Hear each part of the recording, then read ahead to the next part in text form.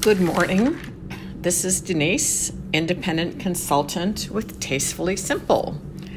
And I want to talk about summer meals.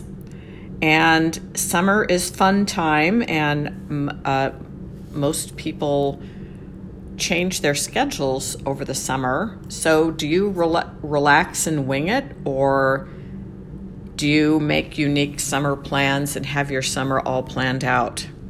For some people like me, much of our routine stays the same, but it's just hotter. So, for example, my afternoon dog walks have become evening dog walks because I live here in the very hot desert.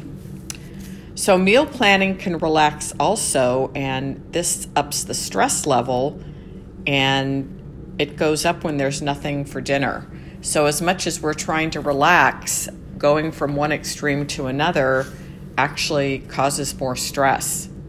So if you want to relax your 7-day meal planning, here are some suggestions by Elisa Giorgio of Keepin' Meal Planning Simple blog.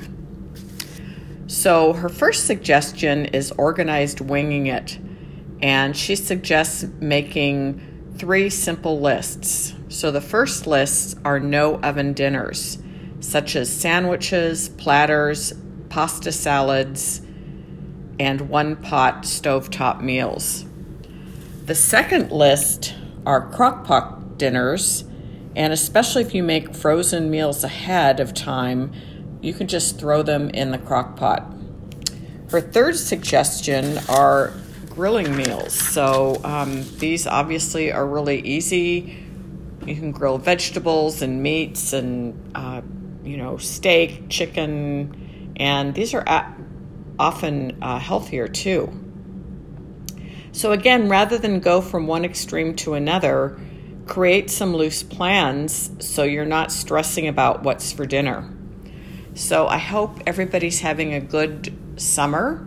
I still feel like it's early summer, but we're kind of well into June now. And I know here in Las Vegas, it's going to be really warm until September.